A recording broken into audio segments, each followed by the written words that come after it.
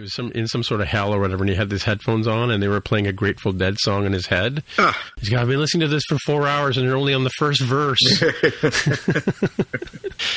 Yeah, you say that like it's a bad thing. Yeah, well, you know.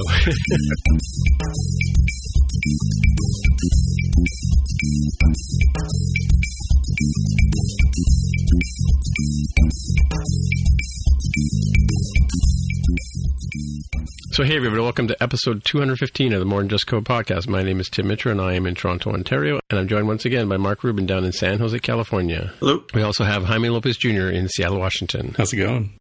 We have some fact checks from last week's show. We have from Sean Marston. I think Mark had said at one point in the show, I don't remember when exactly, but that the smallest iPhone was actually 3.75 inches, but it's actually 3.5, as Sean Marston points out on his tweet to us. And he references the same Ultimate iPhone guide. I think the same one we talk about on the show. Let's have a look. Yes, on the Paint Code site, the Ultimate Guide to iPhone resolutions, which includes the new XS and XS Max. All right. Who can remember that far back? Well, it's like you know, there's the GIF from Modern Family that I always paste in for Greg, which is like the mother says, "Never look back, never." So, just keep driving. All right, and around 56 minutes into the show, I mentioned a software engineer from. It turns out he actually is from Microsoft. He's a software engineer and tech lead. His name is Shakib Shaikh, and he works on the Seeing AI app, and he's the gentleman that's completely blind, visually impaired. And there's an article here from LinkedIn from one of our colleagues at work posted this. Actually, it's an article on TD's website from our blog about an interview with him about his work with artificial intelligence at Microsoft. So if you're interested in that particular subject, I'd suggest you have a look at this article. I don't know if you guys had a chance to scan it at all, but there you go. What was the fact check part? Well, I mentioned that it was an engineer from working with the Microsoft stuff, but I wasn't sure. I didn't catch his name at the time, so I've since got it, and it is, as I said before, this is more follow-up than fact check. Well, it's fact check. I mean, I usually, if I make a mistake or something in the show, that's what fact check's for. So yeah, it is follow-up, and it's further information for the folks out there in TV land listening to us, driving at home, and all that kind of stuff. All right, so we have some Ask MTJC. Do you want to do those, Jaime? Yeah, the first one we have here is from Greg Hio, who says, this is a great video, including how interest rates and central banks work, from economicprinciples.org. Right. Most apologies, I've not had a chance to take a look at that, but I think it's probably. I did watch a bit of it. It's about half an hour long, so I watched like maybe 15 minutes or so. It's interesting because it talks about trends, and it talks about what a market is, and what different services are, and it kind of goes through all the sort of definitions you hear on the the news reports, on the business reports that you have no idea what they're talking about. So yeah, it's basically economic principles. What makes an economy, and how inflation works, and what deflation is, and what's a recession, and that kind of stuff. So, and what creates a recession, and because I think Mark had mentioned last week about the central bank raising interest rates, and I asked about that. So more follow up from Greg. Cool. What else you got? We have a multi-generational tweet here to us. This is in reference to I don't even remember why we were talking about your son Jonathan Kuline's. We were talking about his cave. collection of comic books and graphic novels and toys and posters and stuff, and in his little man cave. Right. And I said it wasn't big enough to swing a cat. I definitely remember having the conversation. I don't remember how we ended up there, but nevertheless, this is from his son, so your grandson Xavier Kuline, saying that regarding the swinging of the cat in the man cave, it has happened. We have also pretended the cat was a machine gun once. Also, my debit card was failing to add to Apple Pay, so maybe this is a recurring problem. Interesting. I guess could be asking what bank he's with. Yeah. Right before the show, we were talking about some Mojave problems that you were encountering. So it is the season for upgrades and related problems, and hopefully the patches will come out relatively soon for these things. Yeah, actually, that was regarding my watch for season 4, my Series 4 watch. That I'm unable to get some things working properly. By the way, I don't know if you guys ever noticed, but I wear my watch backwards because when I had the first watch, if you press the digital crown and the button on the side at the same time, time, you took a screenshot, right? And when originally they shipped, that was turned on by Apple since turned that off. Now you have to go in specifically into the settings and turn that back on. And so I have a whole slew of probably like 30 or 40 pictures from the first 3 or 4 months that I had the watch, which are just screenshots from me just bending my wrist to pick up stuff or grab a bag or open a door or whatever. And I would get these goofy screenshots of my watch. So I thought when I got the new watch, I'll finally get to wear it the right way around with the digital crown at the top right, and away we go, right? But now if you hold the digital crown in, Siri wakes up and starts listening to you and responds to whatever you're saying, because it's a way of calling Siri, just like on the phone, you press the home button or the side button, right? To I don't know what do you incantation Siri, right? It reminds me of the TV show Bewitched. You ever watch Bewitched, Jaime? Yeah, and there were multiple. Was the main guy Dan or Dave? Or? Darren, yeah. Darren Stevens, yes, and Samantha. But when they would just, call into the sky, Uncle whatever, and Paul Lynde would show up, or her mother would show up, right? Anyway, but so now when I had my watch turn around with the digital crown facing my wrist, every time I bent my wrist to pick up like something or drywall or whatever I was doing, Siri would wake up. So now I'm back to having to wear my watch backwards with the digital crown facing my forearm, right? So, wah, wah. At least it's flexible enough to do that. I mean, I think we joked early on that the Apple Watch being designed by Apple in California was not very Canadian friendly, given that probably wear heavier jackets more often during the year. And I've never encountered that problem. Like I've maybe done one screenshot on accident, and that was when I was really lifting something up, so I had my wrist popped backwards, splayed backwards, and I don't think I ever actually have accidentally triggered Siri. Well, I think it depends on the shape of your. It's kind of like the ears, where some people just can't wear the earbuds, But I think it's based. Like I was showing my friend Darren at work that when I flex my wrist, you can see that actually the meat of my hand kind of wrinkles up and pushes against the buttons, and yet when he does the same thing on his wrist, it's nowhere near the watch, right? So I think it's just a sort of a people body shape kind of thing, right? But yeah, it's unfortunate. But actually, the biggest complaint about the watch, and I don't know, it doesn't get much press because they got some press from Jonathan Kuline, of course. He's left-handed, right? And that the watch is actually designed for a right-handed person, with where the digital crown is. If you think about where the digital crown is at the top right-hand side and the button below it, it's more geared towards a right-handed person than it is to a left-handed person. Right. So a lefty would have to wear it on their right-hand side, and as a consequence, are going to have that crown like I'm doing, yeah, on the bottom side. Yeah. Yeah. So it's kind of like, because I have to, like now, when I put, I don't know about you, but you can probably use your index finger to roll your digital crown. I have to use my thumb, right, as I cross my. We'll have to post pictures on the website to show what we're talking about. But yeah. I do use my index finger, but there are definitely a contingent of folks on Twitter who seem to prefer using their thumb on the digital crown, and so they actually do flip their watch around for that reason, even though it's not the same reason that you switch yours around. But I remember having this conversation with Jonathan, and I think I have a picture of him flipping two birds to Apple that I took.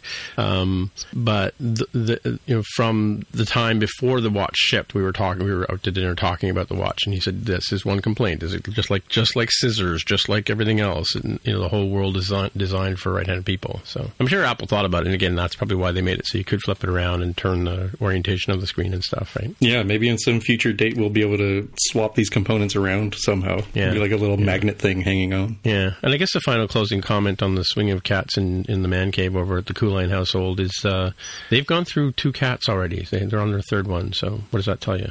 It's a rough man cave with lots of pointy parts, apparently, is what I'm reading into there. Yep. All right. Let's move on to the follow-up stuff. What do you got there, Jaime? This is something from App Store Connect, so from Apple itself, saying that we can now invite test flight testers with a public link instead of having to do sort of the collect their email address and add them to this group and so on and so forth. So I apologize I've not actually had a chance to try this out myself, but I have zero doubts that this is anything other than flawless. It should work relatively similar to the way ye olden days test flight used to work, where you could just sort of send a link and tell them, add yourself here sort of thing. So hopefully it's just as seamless as that. Yeah, I was going to say just like back in the way it was like 4 years ago, but I vaguely remember that. But like again, it's one of the things like when you want to send a client this link, it's all well and good, but do they have to create an account or they have to make an Apple ID to use it? Like, how does it kind of work? Like, they obviously have to register as a user who's going to use this thing, right? I haven't tried it out, but the reference we have here says you, the developer, won't need to manage an email list, and testers can remain anonymous. So I don't know. Oh, really? I don't know how exactly it'll work, but presumably they have some sort of Apple ID set up for like iTunes or the App Store itself. Yeah, I mean, if they have the TestFlight app, they must have an Apple ID. Oh, that's true. Right. Yeah, they have to have a phone, obviously. Yeah. But back in the hot, what was the other one called? Hockey app. Hockey app. Yeah, back in those days, like you have to send a link to somebody, and then they would have to go in and create an account, and you could see them in the list of people you could choose to, like, you could create groups to send builds to, right? So so you'd send them to your in-house team, and you'd send a different build to like your client, for instance, right? Right. Mm-hmm. Yeah, this is definitely better than the old days because you don't have to go through the whole provisioning profile business anymore. Right. Yeah. It's true because it's all signed by Apple, just like it does on the App Store, right? Yep. Cool. Yeah, and apparently you can set a limit for the number of testers that can join a group through your public link. Oh, okay. You can disable a link at any time. Having not tried this out myself, I don't know if you can create multiple ones, like first 1,000 people use this link and then shut it off, try things out, and then create a separate link and say, all right, well, version 2, let's see if this one's any better. Just sort of segregate users in some way, or if it's just enabling and disabling the same public link. That's one thing I'm a little unclear on. Well, I actually have a build to do for Device Tracker, so maybe I'll give it a shot. That's what the ultimate reason why I built Device Tracker was, just to test out this kind of stuff, right? So at the end of the day. All right. Well, we'll have some follow-up, I guess, in the coming weeks on that. Alrighty. So next link is from me. This is an article from middle of last week, I guess, talking about it was, I guess, follow-up on what we were talking about, the XS eSIM. And I think this was in the keynote, I think, that only a certain number of countries will carry. I don't think they mentioned did they have like a graphic of the countries? I can't remember. But I remember specifically seeing that only Bell is using the eSIM in Canada. So we have Australia with T-Mobile, Croatia with, I'm not going to pronounce it, something H Telecom, Czech Republic with T-Mobile. Ooh, T-Mobile, interesting. Germany has got Telecom and Vodafone. Hungary with Magyar Telecom. India's got Airtel and Reliance Jio, a name I've heard before from friends of mine. Spain with Vodafone Spain, and the UK with EE. So that sounds like they only got one or two partners in the UK that are doing that. And of course, with you guys, AT&T, T-Mobile, and Verizon. Are there other carriers down in the States that are selling iPhones and supporting them? Yeah, I think Sprint. Right. Yeah. Oh, it says a source is Apple too. And a little bit of a correction, because I know that we have fans throughout the Commonwealth. That would be Austria, not Australia. Oh, it's Austria. Sorry, reading is fundamental. So no Australia. Weird. Yeah, didn't they got things late? Didn't they get the iPhone late in Australia? If you remember correctly, do you remember? I don't recall, but they do get things weirdly late, considering that they're an English-speaking country. So if you cover the United States and the UK, it seems like Canada, New Zealand, South Africa, and Australia would be rather natural ones to bring things to. But it's probably all related to licensing rights and other thingies that they have to do. Sure. I have some friends in Australia, and I think we have a few listeners down there, so it'd be interesting to hear from them. Because I vaguely remember that they pay huge premiums on Apple gear down in Australia, which is odd because it's made in China. Yeah, it would be so much closer, right? And but it should probably ships to the States and then over to them or something. And the other thing I notice here is that T-Mobile is rather well represented here, including, if I'm not mistaken, I think T-Mobile is owned by Deutsche Telekom, a German company. So I think that's Telecom listed here, and I would bet dollars to donuts that the one in Croatia, the Hrvatski Telecom, is probably related in some way, because I think Deutsche Telekom is a rather large conglomerate. Oh, so you think German Telecom one is the same as T-Mobile? I think they own T-Mobile. Yeah, that's the U.S. Oh. Well, maybe not just U.S., but it's certainly a U.S. What's the word? Subsidiary. Oh, yeah, and last bit of follow-up, it was this is from, what the hell? I didn't really read the title. Can you guys click on that link there for see what the... Is this one about the Super Bowl ads in Canada? Yeah. Yes. I just read the headline. So I had posted this to our own Slack channel about like, hey, this is a really weird benefit to the recent NAFTA replacement, the USMCA trade agreement between the United States, Mexico, and Canada. And that would be that the Canadian Radio, Television, and Telecommunications Commission, CRTC, has said that Canadian broadcaster of the Super Bowl will now be able to display American ads rather than forcing Canadian ads to be shown during the Super Bowl. Yeah, which is half the reason why people watch the Super Bowl. Like I've always said, like, I have to wait till Monday like an animal to go on YouTube and watch the commercials you guys all get to see, live during the broadcast, right? Well, the secret is now that you watch them like the week before the Super Bowl on YouTube anyways. And then, you can see the real broadcast during the big show. And the big game certainly has an appeal for people who don't jump out there and watch, let's go see, what's the Avengers trailer going to be and all these other sort of like fandom-related things. So people don't wait, or advertisers don't wait until the actual broadcast. They leak them out the week before. Yeah, I think the market has changed a little bit in that it's sort of segmented into the people who are really into like the YouTube generation type stuff. They want to see it early, and they can be chatting about it the whole week leading up to the Super Bowl. So you're getting all this extra buzz, and then you're going to ton eyeballs, at Super Bowl parties and other things, and people who are just not into internet culture, right? Just normal people on the street. They're like, oh wow, look at this thing, and then they can participate and talk about it. So it's just, YouTube is out there for free for these advertisers. So if you're going to spend like $2 to $4 million just to buy the 30-second spot, you might as well get as much money out of it as you can. I guess, yeah. Well, and spinning it up on social media is a good way to build buzz too, right? Yeah, makes sense. And this ruling here by the CRTC was something that the NFL definitely wanted because they wanted to have more reach, more eyeballs for the ads that they're selling through the Super Bowl. But that said, like Canada's population, I think, is smaller than California, right? No, it's like 10% more viewers, I guess. Nobody's going to sniff it like, oh, look, there's 30 million more people we can show this ad to. Oh, okay, yeah, that's true. And I'm sure it all goes into ad rates. So maybe next year or this year coming up for the Super Bowl, maybe it'll be 4.2 million for 30 seconds or whatever it is.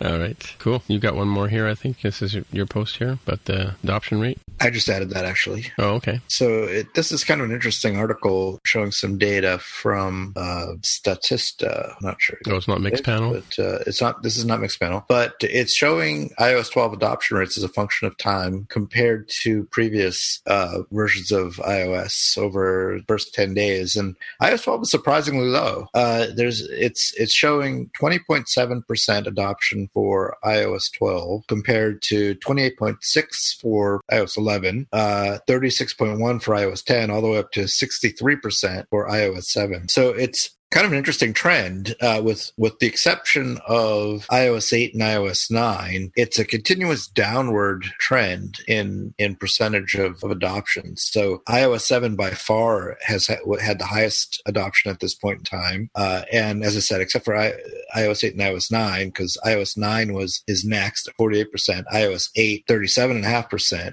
But except for those being switched, it's continuously downwards, going to 36.1 for iOS 10, 28.6 for iOS 11. And now 20.7 for iOS 12. But do you think that's also a function of the number of devices that are out there and where they are in the market? I don't know if you remember, we talked about Simon Sinek's talk at one point about it's easy to get the first 10 to 13% of the market to adopt your product because they're going to do it anyway. But then you get to the point, the sort of middle of the bell curve is kind of where we are now. And it seems like everybody has an iPhone almost, kind of thing.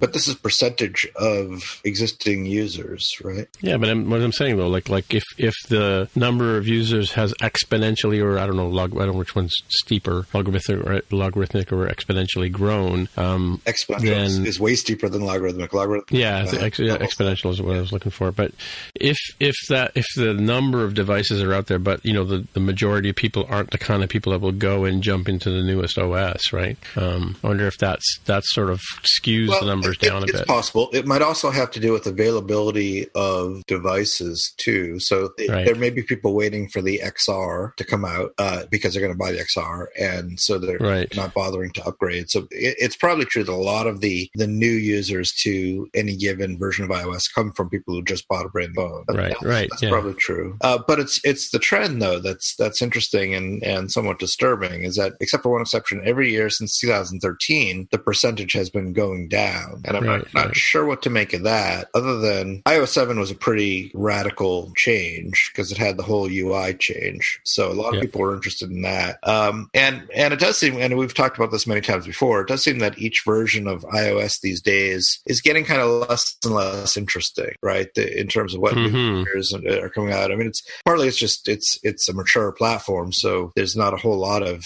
new fancy features that can come out. But I wonder if it's just that, or I wonder if it is just about the availability of the phones. Or I mean, in iOS 12, there's really not many super compelling must-have new features that's causing everyone to go out other than Memoji, right? Yeah. Well, yeah, but we've had emojis, new emojis or variants for every year for the past 2 years, right?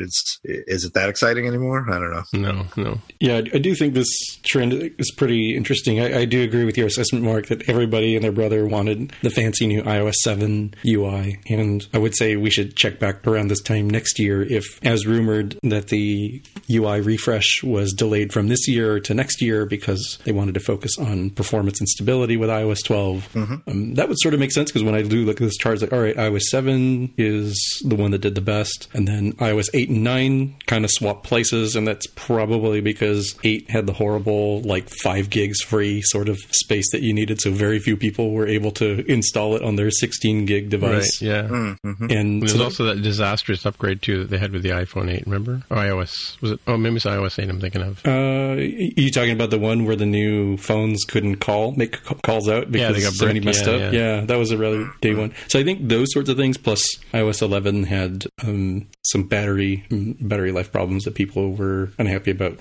The difference between iOS 11 and 12 sort of makes sense, given what you said, Mark, about there might be people just holding off to buy the 10R, and then we'll see this huge jump all of a sudden as people upgrade to new devices with 12. But by the same token, remember last year the iPhone 10 was delayed. Right. So it may or may not, maybe it's the same effect, and iOS 11 is lower than it might have been because of that. But it's hard to make a definitive statement that's an effect, because it's affecting both years. Yeah, and I do wonder if, given that 10 days isn't very long, it's fewer than 2 weeks, I wonder, given your assessment there, that iOS 12 doesn't really have it has a lot of nice things, but it doesn't have holy smokes, I have to have that feature. Right. I wonder if it will take a little bit longer to get the word of mouth of I upgraded, and my old busted phone is better than it was before, so you should go update. Just people, just word of mouth telling to friends and family. Yeah, it's kind of an S upgrade, right? I think we talked about that last week, right? In the previous weeks, that it's a performance upgrade as opposed to new features, whiz bang, gotta have it kind of stuff, right? Can't find anything on Mixpanel's site. Oh no, there definitely is one on Mixpanel. Let me find it. Well, okay, so Mixpanel is showing more optimistic results, so that's interesting. Mixpanel has iOS 12 now at basically 45% of users, and iOS 11 right now at 49%. So iOS 12 is almost at the level of iOS 11, although it appears to have leveled off a bit. Can you paste that in the show notes? Yeah. Now, one thing I've noticed, which is kind of interesting, is at my office we keep a lot of phones in iOS 11 just for testing. Yeah, sure.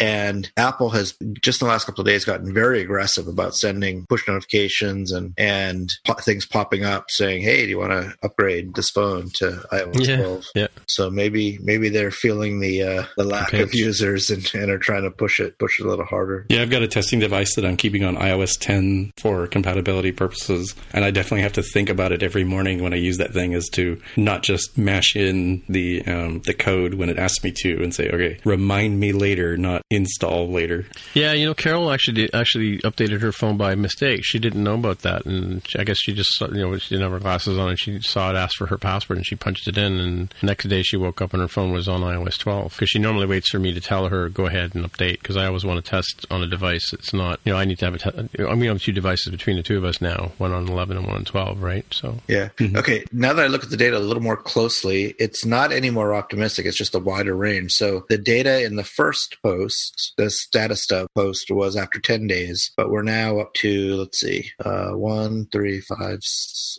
see, 17th. It's now been more than 2 weeks. Right. Yeah. It's been about 16 days, I think, since it came out. So looking at this chart, at the Mixpanel chart, if I go to the 10-day point, it's pretty much exactly the same as what Status says. But there's been sort of right at that point, interestingly enough, there was according to the Mixpanel data, there was an uptick in the rate. So kink in the curve, in the slope of the curve, going up a little bit higher. So it's come up pretty strongly since then to 44%.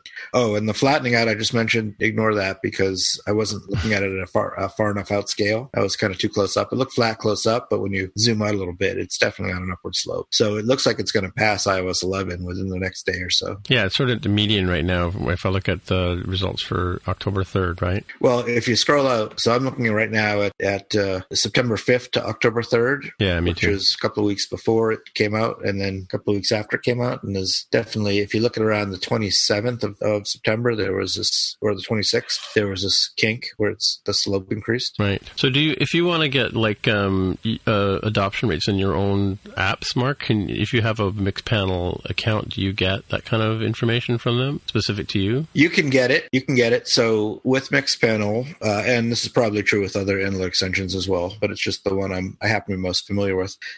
Every time you track an event, it stores the version of the device that sent the event. Right. Oh, I see. Okay. So you can when you look at your data, if you have a generic one like app was opened or something like that, or app was foregrounded, right, yeah. Then you can look at that and you can see which version of iOS it was done from, and you can kind of get a feel from that.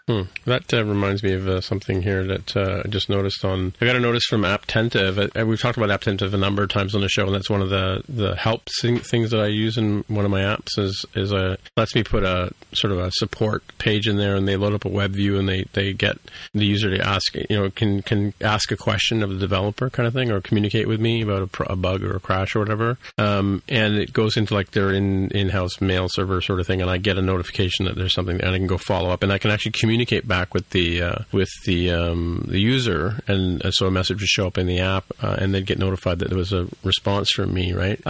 My experience with it has been really poor because none of my users, I don't know how many people I have, but nobody seems to have found that useful or followed up on it. And, I've only ever gotten one person in the 3 or 4 years that I've been using Apptentive. But the reason why I want to mention about Apptentive is they like a lot of companies, when the phone development was new, would have a free level account, right? So you'd get so many, hits or so many push notifications for free or whatever.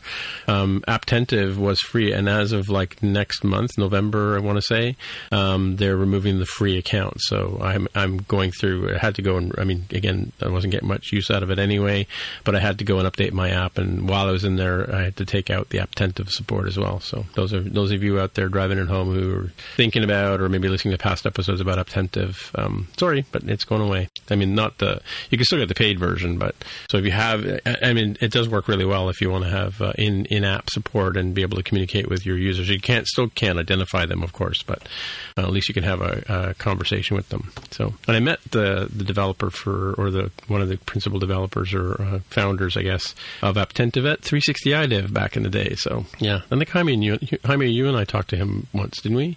Yeah, that was when I was working at OfferUp, and we definitely had a relationship there. So, yeah, cool. Haven't used it for years myself, just because I've not worked in anywhere that's using that. But I think they've been doing reasonably well. So I imagine they're probably getting, to the point where it's like, yeah, we kind of need to go up market and make sure people are subscribing to this sort of stuff. Well, I think that's the way of things. You've seen that trend. When we started the show, the trend was diving to the bottom, the race to the bottom, and I think now people are charging a reasonable amount of money for apps, and now software as a service has sort of become more of a way of generating revenue for developers, and I can't fault them for.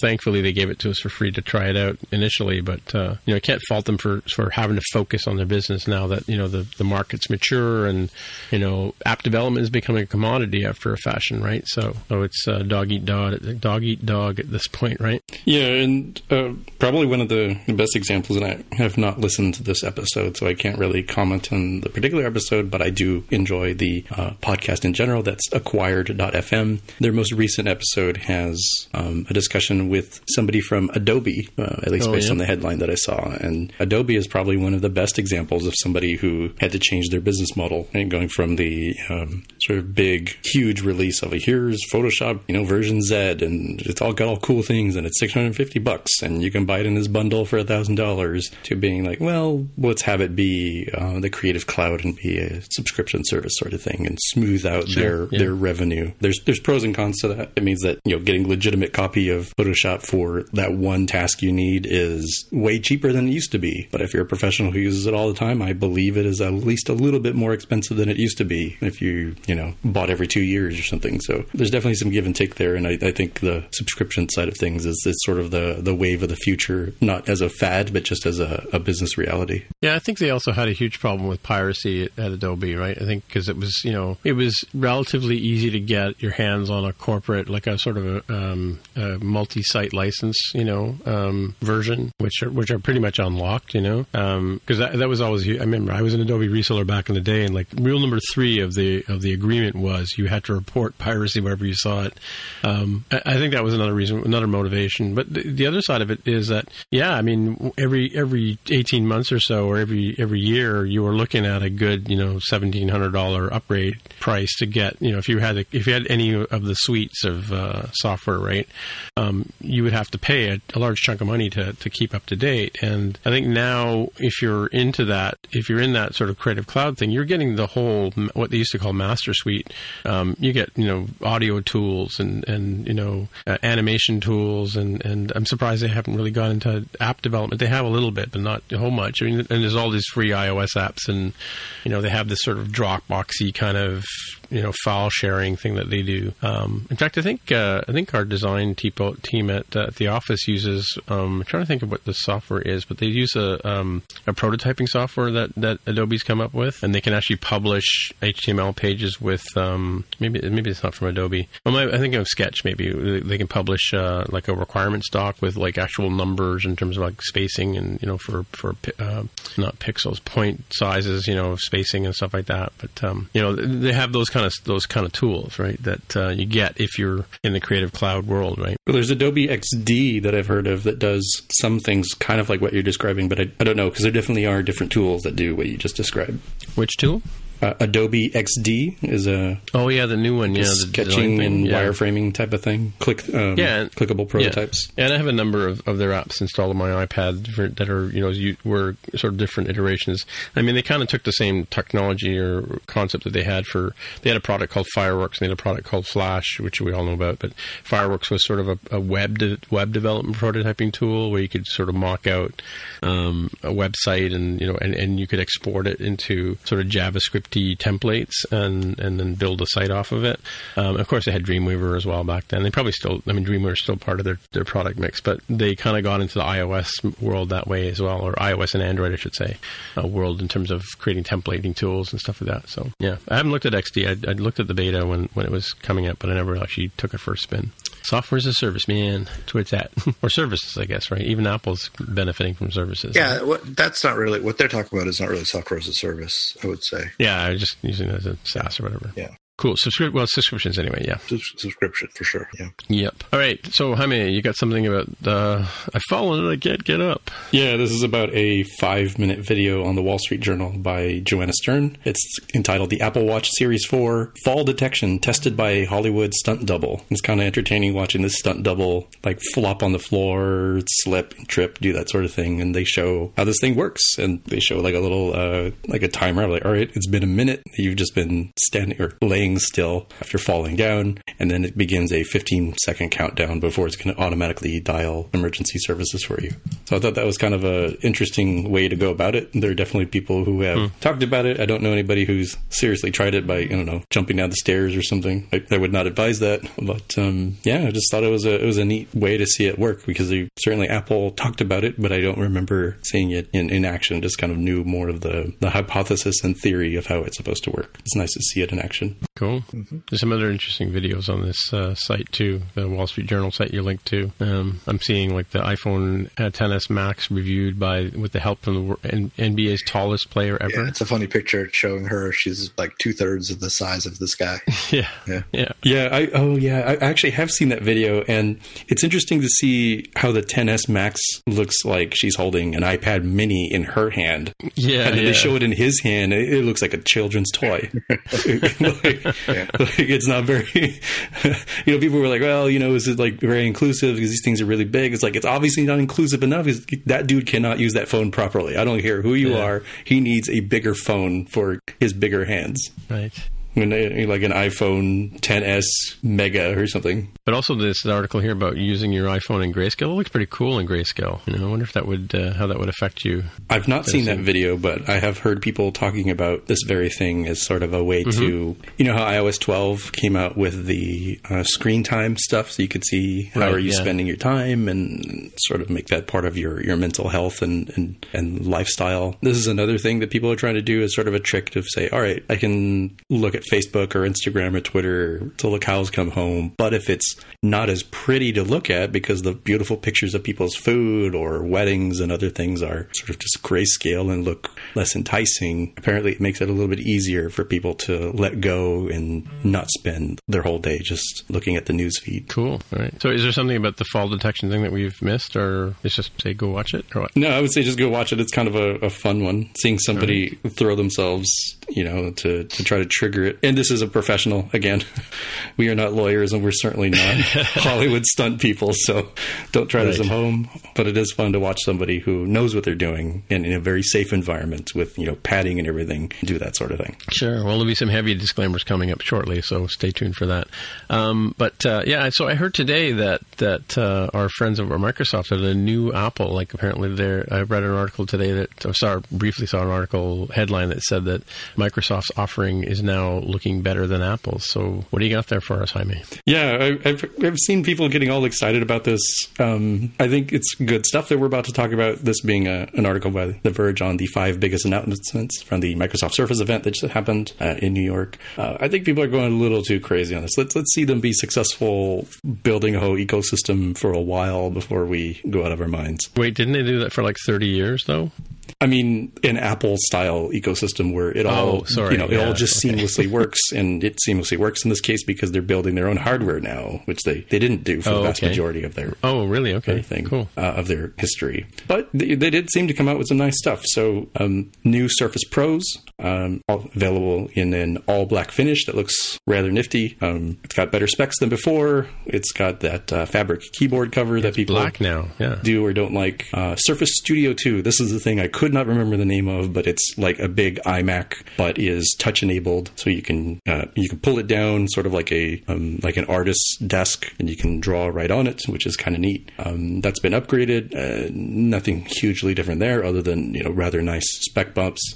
Probably one of the bigger announcements that came out was the Surface headphones, which is some wireless headphones that are noise canceling with built-in Cortana for voice assistant needs. Apparently, they have some sort of touch enable controls on them, so you can play, pause, track next, track previous, volume up, that sort of thing. So can I just interject here for a second? Like, is it just me? Like, so Apple came out with an iPad, right? And Microsoft came out with a table, right? So Apple comes out with touch sensitive and touch controlled earbuds they're called. I think. What are they called? The AirPods.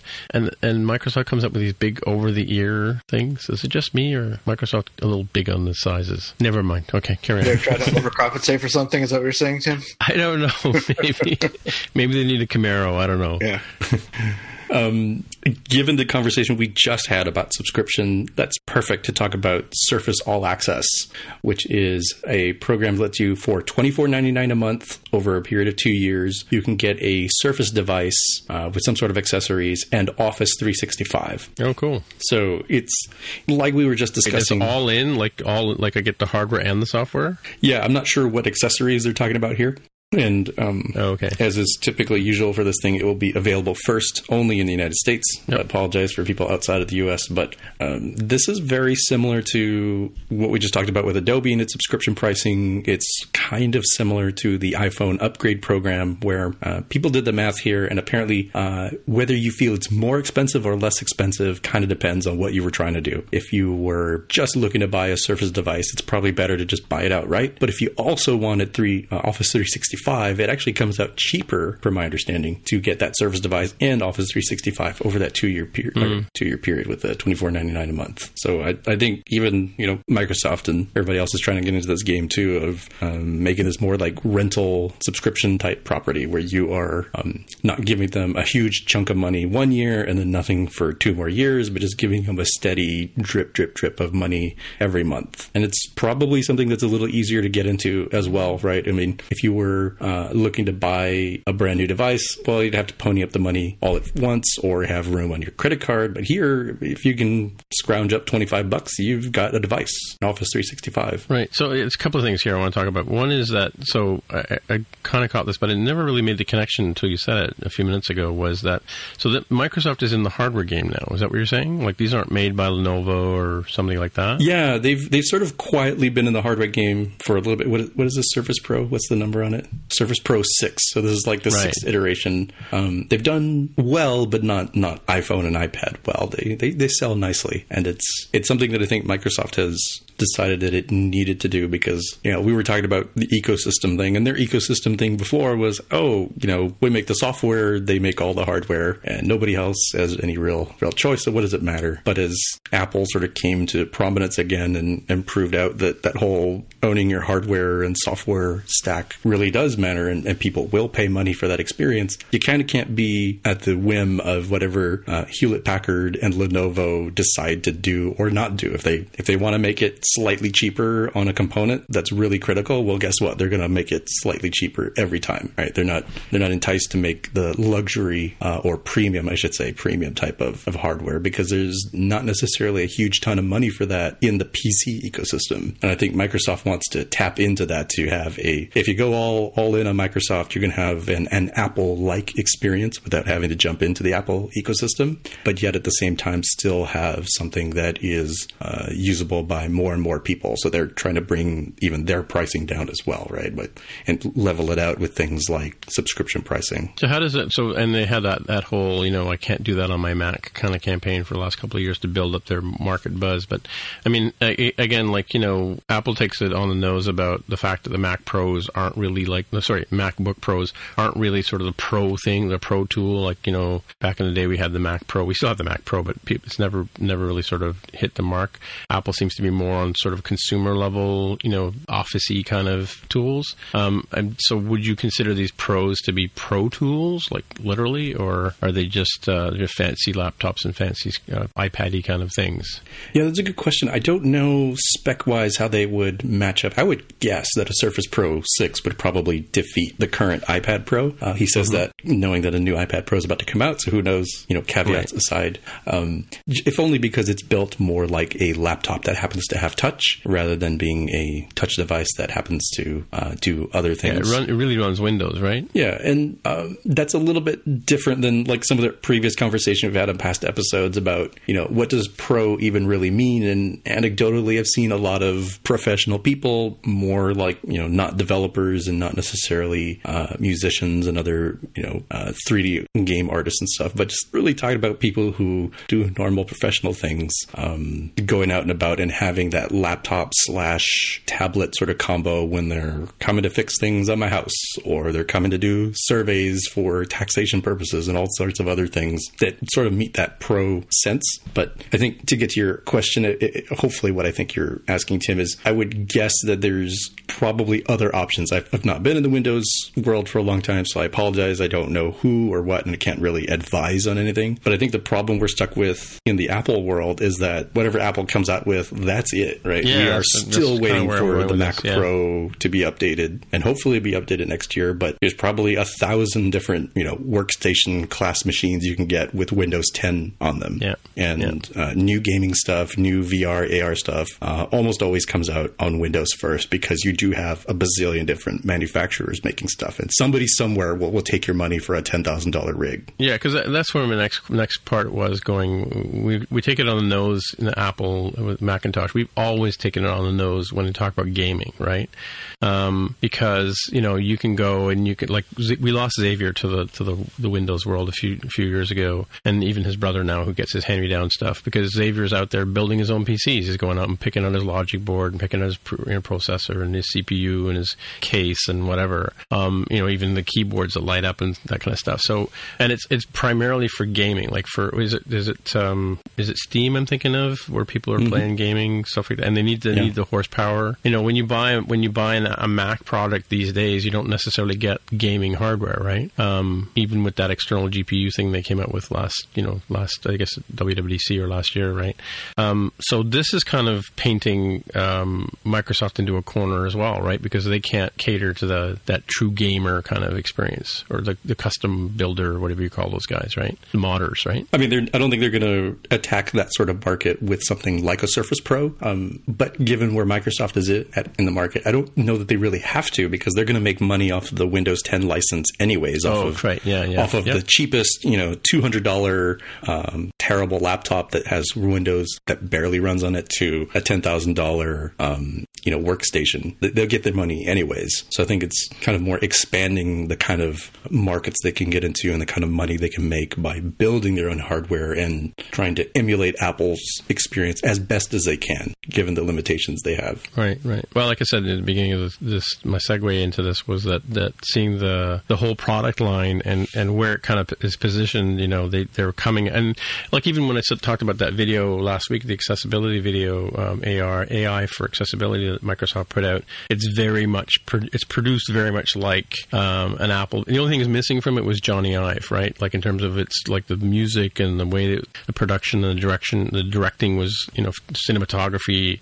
It looked very similar to Apple, and it looks like a lot of this product line, this launch that they just did, was very similar, right? So kind of figured out maybe where Apple's sort of cachet is coming from with its presentation. Like to see all the commercials on TV these days for the new iPhone 10, 10s and 10s Max and so on and so forth, with photography and education or fitness with the watches and stuff, right? Yeah, definitely. There are a lot of people trying to ride the coattails of Apple's cachet, that's for sure. Yeah, I saw a Nike ad actually. Just as I was watching a video about, there's an 8-year-old Japanese drummer. I don't know if you've seen her do cover of Led Zeppelin stuff. Like 8 years old, and she's like kicking butt with her drum prowess, but she's in a Nike ad now, and the Nike ad's covering all this. There's a female boxer and people doing yoga and swimmers playing polo and stuff like that, and it's very similar to that whole production style that we see from Apple and these higher end. We're back to the Super Bowl commercials, right? Mm-hmm. Yeah, it's cool. We'll have to see what happens with this. I mean, like I tried to look at the Surface Pro in person. I can't remember if I was in Tennessee or somewhere in the States, and there was some homeless guy checking his email on the Surface. We couldn't get near the device to try it out. So I think I did try it at Yorkdale once, though. But if I remember correctly, though, I'm talking about the Surface Studio device, right? The original one was sort of underpowered. It didn't seem to have like great processor in the initial version. Yeah, that's the 2016 version of the Surface Studio, the semi iMac, but it's got more of a flexible hinge that you bring it down to draw on. Was really probably more for, I would guess, illustrative type work, and not, I'm going to make obvious, the next Avengers Infinity War type thing. I'm not going to produce it on that Surface Studio. Right. Cool. All right. So are we at the Pickorama? Looks like we are, eh? Mm-hmm. So what do you have for us? I mean, in terms of picks. Mine is a post by Federico Vidici over at Mac Stories on a Siri shortcut that you can use to add device frames to the to iPhone XS and XS Max screenshots. So if you are somebody who wants to take a screenshot, but you want to have the phone framing around that screenshot, you can just follow the link at the bottom of this post. Well, there's two of them, actually. One for doing the latest photo you took, or the one I chose, which is to take the device frame for whatever photos I select. So to try it out, I just took a screenshot. I think it was like Twitter or something, and then ran this shortcut, Siri shortcut, and then it adds the device frame. So that's pretty nice. It's something you could toss up on onto like a blog post somewhere and sort of give people that same sort of feel of like this is actually running on the device and with the notch and everything. Which actually, oh, you mean like the Photoshop template I made where I have the phones there and I have the cutout and paste in my own screenshot kind of thing? Yeah, promotional stuff. Yeah, and given where Federico Vidici comes from, he is all in on the iPhone and the iPad. He avoids using his laptop, so it kind of doesn't surprise me that he went through the effort of creating this multi-step Siri shortcut sort of workflow style thing that does it without him having to use Photoshop on a MacBook, as you talked about. Cool. Do you think he produced this whole web page on his phone as well, or iPad? I imagine he probably wrote the text, and looking at these screenshots, I wouldn't be surprised if he created these on his iPad and iPhone as well. I'll post something in the Google Docs so you can see an example of one that I did. All right. Yeah, and like we were talking last week, you can actually share these shortcuts out on a website, and people can. I guess if you come at it with your phone, you can download the shortcut, right? Yeah, it was presumably saved in iCloud and made available as a public link, just like mine that I shared with other folks. Yeah, you're right. It is an iCloud. Cool. Neato peachy kino. All right. So my pick is a really interesting one. I just found out about it from a buddy on the Ray Warnick team. I'm going to go with Shai Mishali. Mishali. And his, I forget it, Freak for PC, I think is his Twitter handle. What he posted, this is from Cable Saucer. I think he's Panic, right? One of the founders of Panic. Does anybody know for sure? But anyway, one of the cool things about Touch Bar is customizability, and and using Touch ID is really cool. On when you need to authenticate or open one password 7 or whatever, you just hold your fingerprint down on the sensor and it automatically recognizes you and authenticates you and does whatever you want it to do. But so here's what you can do with this particular. It's a hack, but you have to go and adjust your settings. But it's using the Touch Bar to authenticate you when you want to do sudo or a super user do commands. So anytime you're on the command line and you want to do sudo something or other, and you can just, instead of having to type in the password, you can hold your finger down on the Touch Bar. And I've got a screenshot I'll show you guys. But and a caveat. This is where the big heavy duty caveat comes from. You have to edit a file in your Etsy in your system. So my caveat to you is what I learned from my Unix guru back 20 years ago was always back up the file, make a copy of it. And probably I think you used to do that back in Windows too. But make a copy of it, use the CP command to copy the file and append it with the date that it was created. If you mess something up, you can always just go back and move it back with the MV command. You can always move it back to overwrite your changes. But in this thing here, you can use VI or whatever your favorite editor. Mine happens to be Ed or Emacs, whatever you use. But you just have to add to the top of your sudo file. So sudo file is a list of commands that you can run with sudo command. But at the top of it, you just put auth sufficient pam _ TID, which I guess is touch ID .so, and add that to this file. I tried it out at work today. It worked great. So we're even on. And you have to be an administrator to basically write to this file. So as long as you're in an admin account, you can go ahead and edit this file, because you have to sudo to edit it as well. But once you've done it, anytime you run a sudo command, even if just a simple list like sudo space ls, the Touch Bar will light up and it'll say, "Hey, touch the Touch ID to sudo this command." So it's kind of cool. That's my tip for. I love Touch ID, Touch ID. I love, but I also love the Touch Bar stuff. And friend of the show, or I guess friend of the show, Freak for PC, who gave me the tip earlier today, or showed us a tip. He's not a fan of the Touch Bar. In fact, he doesn't like it at all. The Touch ID is one of the few things he uses. So this was a command that kind of won him over to at least realize that having Touch ID or having a Touch Bar is handy, because you can do this kind of stuff. That's cool. You guys going to try it out? I don't have a Touch Bar Mac, so I can't, but I am looking to upgrade, so I'll have to remember this one. I'll try it out. It can be a little bit dangerous, I guess. Well, that's why the caveat, right? Yeah.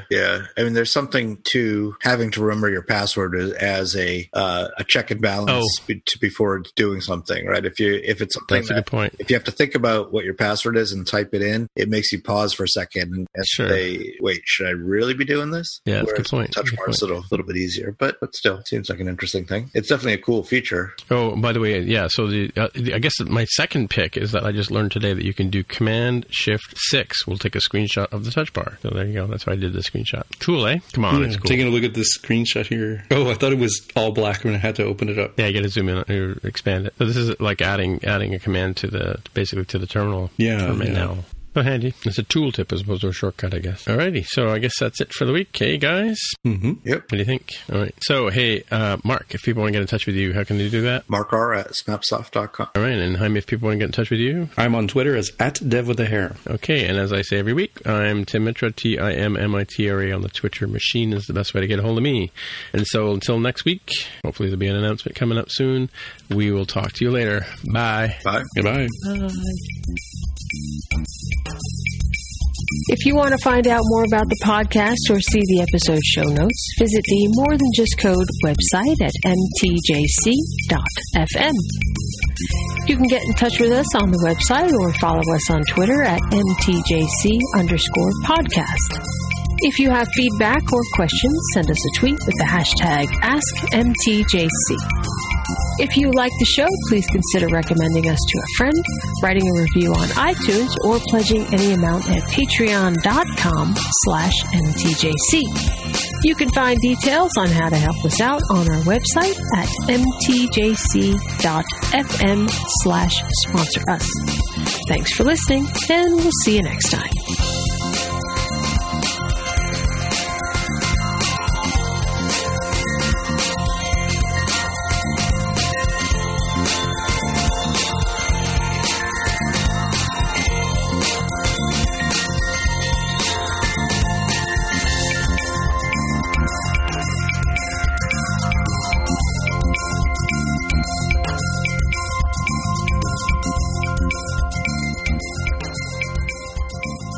So I went to Styx last night.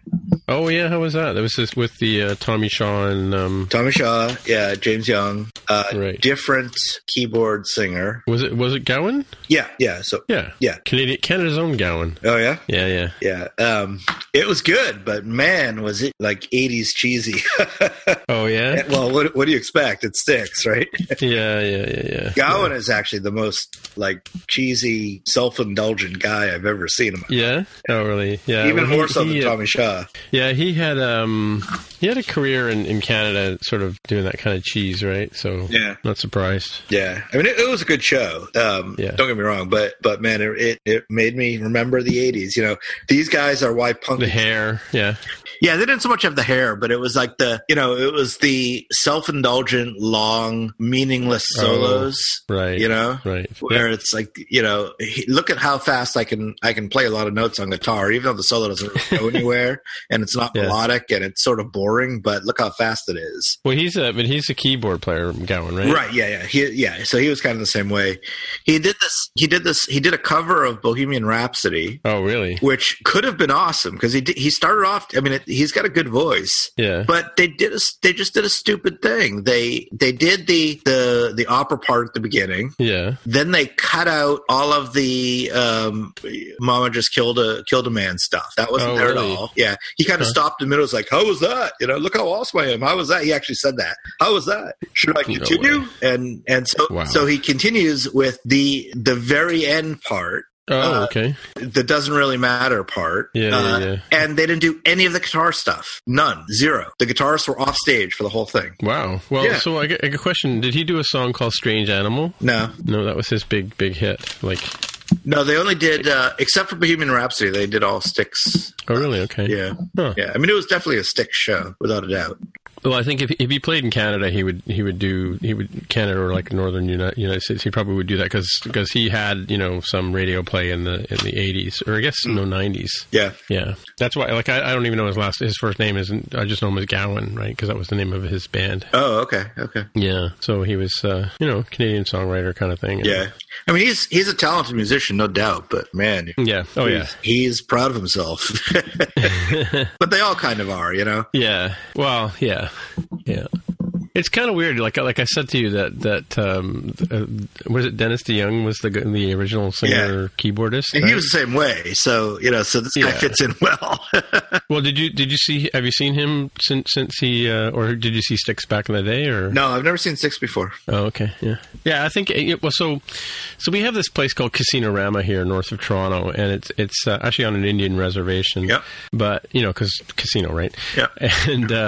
And they have this little theater, and the whole thing is they have these big names there to get for player development to try and get people to go up there and gamble, right? Right. And I've never actually been there, but I hear it's a smallish sort of intimate theater kind of thing. Yep. Probably about the same size as the Danforth Musical Hall just up the street from me. Mm-hmm. And you get like I saw Joe Cocker play just before he died. He opened for Steve Miller, but he had this he was wearing a tuxedo and all the band was all dressed up, and this is like at a sort of outdoor venue downtown Toronto.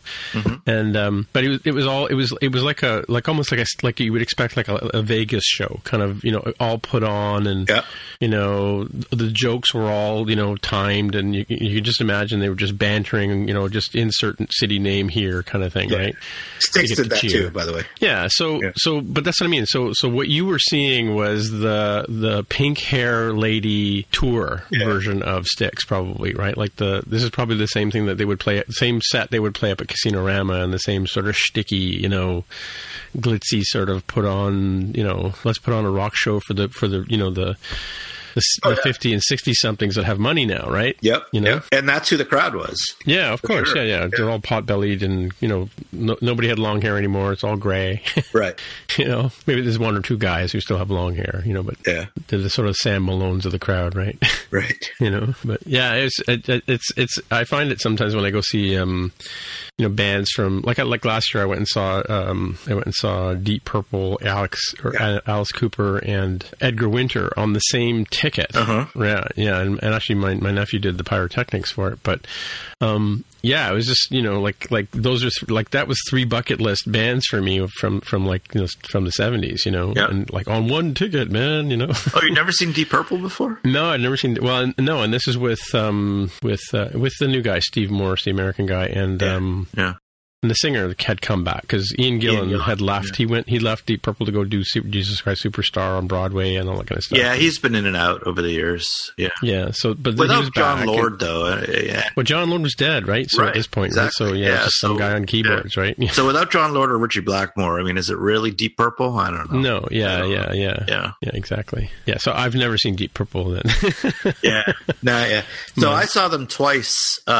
First time was on the Perfect Strangers tour when they had that reunion back in the 80s. Oh, really? Okay. And that was actually pretty good. And then I saw them again on their next tour, and it wasn't as good, and haven't seen them since. See, my Deep Purple is basically the Made in Japan album, right? Well, this is the same crew that I saw. Yeah, that's what I mean. But that particular album, I very rarely listened to the Machine Head album, and my sister had my Woman from Tokyo. What was the name of that album?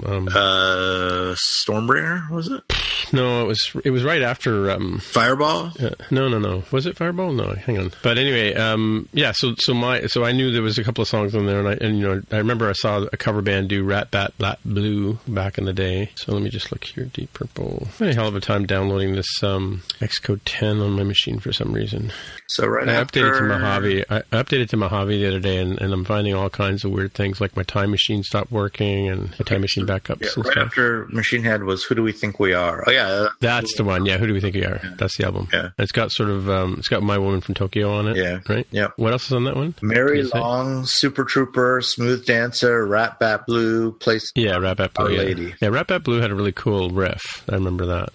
So. Yeah, I don't think I have that one actually. Mm-hmm. But even if you just listen to it on iTunes Preview, you'll get the gist of it. Yeah. Let me see what I got here. I got Fireball. I got Machine Head. I got this Deep Purple in concert thing from 1980. Just a live show from 1980. It's funny they were talking about that album, that Smoke on the Water on that history of new music or history of ongoing history of rock music. What it was called, Alan Cross show. And he was talking about the Rolling Stones had a portable studio that ran out of a van, and that was what referred to the recording with a mobile. That's what they're talking about, right? Yep. And So it was the Deep Purple. Smoke on the Water was the song that put Frank Zappa in my head, because they said, Frank Zappa had the best place around, right? Yep. That put Zappa in my head in terms of someone to just sort of planted that seed. I think it was about 10 or 12 when that came out. And then then from then on I've become a huge Zappa fan, right? But so that was just kind of a weird connection. I guess planted in my head when I was young and influenceable. Yep. Impressionable, I guess is the word I'm looking for. Yeah. Yep. Oh, Jaime's there. He's been quiet. I didn't want to disrupt the conversation. There we go again. We're talking about bands that he's never heard of. No, I've definitely heard of, Deep Purple and other bits. I won't recognize people off the street if I walk right past them. Yeah. Oh, yeah, that's true. Yeah. I'd probably recognize Robert Plant, which is one that I probably would recognize even before Tim put his picture from Strombo's Place. Yeah. Strombo's Place, yeah. Have you ever heard of a band called Styx? Like the Grand River Illusion? Styx? STYX. Yeah, it's actually named after Styx, yeah. Sounds familiar. I've probably seen. Do they have really cool album covers? Yeah, kind of. Yeah. Like cool metal covers, probably, because it's feeling like it's that part of my brain. I ask because most of the youngsters I work with have never heard of them. It was very much a middle of the road kind of band in the 77, 78, somewhere in there. I mean, they started earlier, but they really got big in the late 70s. Well, there was that Lorelei song from the album with the burning ice cube. Yeah. Wait, Styx is the one who has Mr. Roboto? Yeah. No, yeah, okay. the same band, Okay. but that's when they lost their minds. Yeah, that's when we stopped listening to them. But the Grand Illusion was probably 70s, Come Sail Away. 77. Did they close with Come Sail Away? They did. Mark? Yep. Yeah, of course. Yeah, that's their Stairway to Heaven. Yeah. Yeah, for sure. It has the same sort of song structure, because it starts off really sort of melodic, and there's so many songs that are like that, like Stairway to Heaven, where you start off simple. That was a standard 70s thing, right? Start off sort of acoustic, soft, power ballad, and then kick it in and start rocking out. Yeah. Like Supertramp did the same thing over and over again. Yeah. That was the shtick. Yeah. Pardon the pun. Except Stairway to Heaven was acoustic guitar, and this was piano. That's the biggest difference. That's true. Yeah. The only ones that never bought into that was the Grateful Dead. They just started playing and carried on. Yeah. I was watching The Simpsons earlier. I don't normally watch them, but Homer did something. He was he was in some sort of hell or whatever, and he had his headphones on, and they were playing a Grateful Dead song in his head. He's got, I've been listening to this for 4 hours, and they're only on the first verse. Yeah, you say that like it's a bad thing. Yeah, well, for those of us who've never actually made it through an entire Grateful Dead, song. Yeah, my only was it Truckin' and I Will Survive are the only sort of two songs I could name off the top of my head. I know they have such a deep catalog, right, Mark? They do actually. I know, they have thousands of albums. Yeah. Well, they weren't about the albums really. The albums were usually not good. No. It was the live shows. It was more about the live performance, right? Yeah, for sure.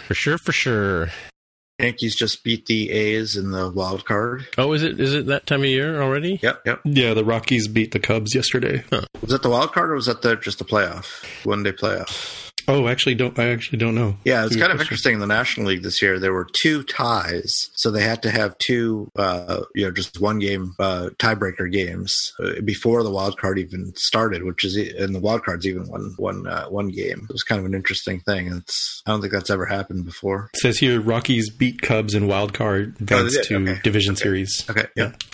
So the Yankees will go to Boston and play the Red Sox starting on Friday. I know you guys are all on the edge of your seat. Huge baseball fans, let me just tell you. You have no idea. It was a sad ending you bet. for the Mariners, given that they were division leading for some period of time and at least were in the wild card contention for a long time, and then they just had a terrible 6 weeks. Yeah. Well, they're in the same division as Houston, right? So it's always going to be tough for them these days to do anything. And with the A's playing really well this year too, it was a tough road for the Mariners this year for sure. Yeah, the A's got hot just exactly as the Mariners got cold. Yeah. That's the worst combo you could possibly have. But the Mariners definitely played out of their mind early in the season and were winning unreasonably close games. Yeah. Multi extra inning games that you just really wouldn't expect to win statistically. Mm-hmm. So did you fire up your subscription again, Jaime, for CBS All Access? No, I won't be doing that until tomorrow. Well, you get to watch it. You don't have to watch it live. You can watch it at any time, right? Is that the way it works? Yeah, that's true. I mean, if I really wanted to, I could wait until, like the week before in February and just binge all 4 of the episodes. Yeah, they're only 20 minutes long. Mm-hmm. Yeah, but then you would have nothing to talk about on Spotcast. Yeah, that was part of it in case we wanted to do during hiatus sort of special episode on those. The other thing is I said, well, if nothing else, I have a better chance of being able to watch the Dallas Cowboys on the couple of times they play on CBS during the next couple months instead of having to just watch whatever the local channels show. That is... Wait a minute. Does CBS All Access give you that? That was my understanding when I looked at their website. It gives you out-of-market games. Well, I'm unclear. I don't see why it wouldn't.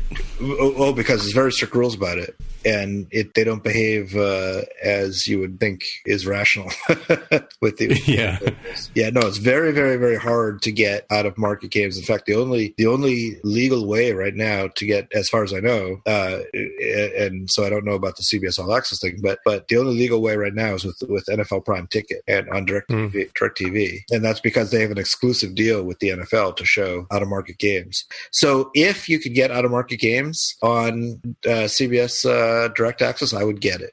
So yeah, I'm going to look into that. Sold, Jaime. Yeah. It'll only be like 2 games, and they might be in the same month, but I'd have to take a look to see again. I was trying to justify. I was like, well, what else am I getting with CBS All Access? Like Murphy Brown? No, they're showing that on normal channel. Are they? Okay. I was scraping the bottom of the barrel looking for something that was exclusive to CBS All Access. Oh, that's on the air already, Murphy Brown? I think it's rather soon because I've been seeing more and more commercials about it. Right. And Doctor Who starts this weekend. Oh, yeah. Doctor Who? Yeah, on the 7th of October, which is our Thanksgiving Sunday. So you guys have to go to work on Monday. Do you have a holiday on Monday? Or No. Well, it's Canadian Thanksgiving, so we'll be thinking of you. Yeah, here, since I work at a bank, we have, depending what part of the country you are, it is either Columbus Day or Indigenous Peoples Day. Oh, on the same Monday, yeah? Mm-hmm. Monday. Is it normally a day off or no? Not normally a day off for anybody except for people who work in the government or in the banking and related industries. So when do you celebrate Leif Erikson Day? We don't. I don't even know what part of the year that is. I am aware of a Leif Erikson Day. You know who Leif Erikson is, right? Yeah, he was the... I'm going to call him Viking because I can't remember what country area he came from. Explorer, came to the Americas. As far as we know, is probably the earliest one that we are really sure got here. Yeah, from Europe anyway, yeah. Yes, because we know the Inuit and North American Aboriginals all came over, apparently on the land bridge from Russia and Mongolia, right? Yeah, and there's a lot of suspicion that there have been multiple times that the Americas have been discovered and rediscovered, and so it's really unclear precisely who would be the first. And then you get into weird things like Old World versus New World, and if those distinctions matter, then you get guys like Leif Erikson and Columbus, which is weird because I think Columbus never actually set foot in America. I think he was in the Caribbean islands. Oh, really? Oh, yeah. Didn't know that. Well, I'd have to look that up. I think that's certainly on his first trip he only went to the Caribbean islands, but I think on subsequent trips he did end up on the mainland, I believe. Did he? Okay. Really? Okay. Yeah. It was interesting. I saw an interview with America Fiera, who's an actress named America, clearly. Yeah. And she was telling the interviewer that she was actually named not for the United States of America, but for another America, because as you know, the name America travels further south, right? So she's for South America? Sorry? For South, I'm a little unclear because you mean like South America or South America is the Vespucci? whole continent. Yeah, right. But she didn't quite say what other, because what else is named America? South America, North America, and then United States of America, right? I'm not aware of any country that calls itself America anything except for the United States of America. So it gets rather confusing. Yeah, I know. She said she was named after her grandmother, actually, so who was also named America. Or her mother, I think. America. Let's look it up on the web here. Oh, I typed it wrong, so I got misspelling of America. Yeah, that's M-U-R-I-C-A. America. You can drop the leading apostrophe if you want. Yeah. Just to make it easier to type. It's a town in Limburg in Netherlands named America. It's a female given name. The Americas. What does this take us to? Yeah, North and South America are known as the Americas. Yeah, I guess that's just it. Continents, I guess. I don't know. Yeah, and Central America would be in there as well. Do we know what the word America means? Where it comes from? Let's look it up. Well, it's a person. Amerigo Vespucci is probably Italian. A person. What's that? Amerigo Vespucci was a person. It was okay, so it says here, New Latin America, feminine Latinized from form of Italian forname Amerigo. Amerigo Vespucci, an Italian explorer. Yeah. Is that what you were saying, Mark? Amerigo? Yeah. Amerigo Amerigo. Huh. Did you learn that in school, or you just knew that? Probably learned it in school at some point. It was a long time ago. Really? But it's one of those things that it seems like I've always known it. Really? Yeah. Not on your money, so how would you know? What's that? It's not on your money, so how would you know? In God we trust, you know? Yeah. E pluribus unum. It's one from many. Mm-hmm. Is that what that is? Yeah. And is that another thing you've always known? Central America. I certainly haven't always known it, but it seems like I've always known it. Right, right. Yeah, it's like the theme from Mr. Dressup, or the song from The Friendly Giant. Now I've lost you guys, right? I don't know what you're talking about. The BFG, the Big Friendly Giant? No, just The Friendly Giant. The Friendly Giant? The Friendly Giant and Mr. Dressup. They used to be back-to-back on CBC in the morning, just before Sesame Street came on the air. You guys remember that, right? Of course. Yeah. WGBH Boston. Yeah, for me it was PBS Buffalo, so WNED. Right, but it was actually made by the Boston. Oh, yeah, right. Yeah, because it says at the end of it, right? Yeah. It's made in Boston, really? Uh-huh. Is that where it's filmed today? Like, I have no idea. I don't know. Huh. But when it started, it was. And Really? Cool. so was Zoom. Do you remember Zoom? Show Zoom? No? Well, I may have seen it, but I don't remember it now. Remember the Electric Company? Mm-hmm. That had Morgan Freeman in it. So I'm looking up this Friendly Giant thing. And it looks like a Canadian Mr. Rogers Neighborhood. Well, sort of. It was like a story time kind of thing, right? Mm-hmm. But apparently it has its roots in America. 1953 Madison, Wisconsin radio station. Did you know that Mr. Rogers has his roots in Canadian television? Wouldn't surprise me. It seems like people had the same idea around the same time. Yeah, I think he actually worked up here first before he did. Let's have a look. There's a movie about him coming out too, right? Or yeah, a with couple Tom of them, Hanks. Actually. Well, no, there's actually a Mr. Rogers documentary. It was shown at the TIFF, Toronto International Film Festival, just recently. There's actually a film about Fred Rogers, right? But let's see, where's the Canadian connection? Let's Google it. Fred Rogers, Canadian version. Well, you look that up. I have been watching videos about the UK because I'm going to be headed there in April to speak at Code Mobile UK. And it is wildly complicated on the differences, like from this one photo, on the differences between the British Isles, the United Kingdom, the Crown dependencies, British overseas territories, and the Commonwealth realm. So there was it says here, Fred Rogers dedicated his entire life and career to being kind. In the 1960s, he appeared for the first time on camera in a CBC children's program called Mr. Rogers, an early Canadian prototype for Mr. Rogers' Neighborhood. That's the connection. Cool. Oh, and it says a picture of him with Mr. Dressup on Ernie Coombs. He's one of the puppeteers on the original Mr. Rogers. What do you know? So the trolley was up here too. You guys stole everything from us.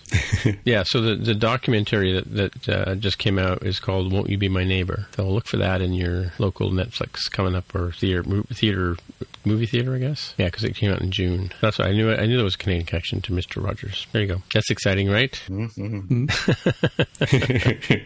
Maybe not. Okay. Alrighty. Well, I think I better pack it in because it's late up here. All right. Okay. Mm-hmm. So I'll talk to you guys later. Okay. Talk to you later. Bye. Okay, bye. Bye. I find the button to end the show. Where the heck is it? Here. Okay.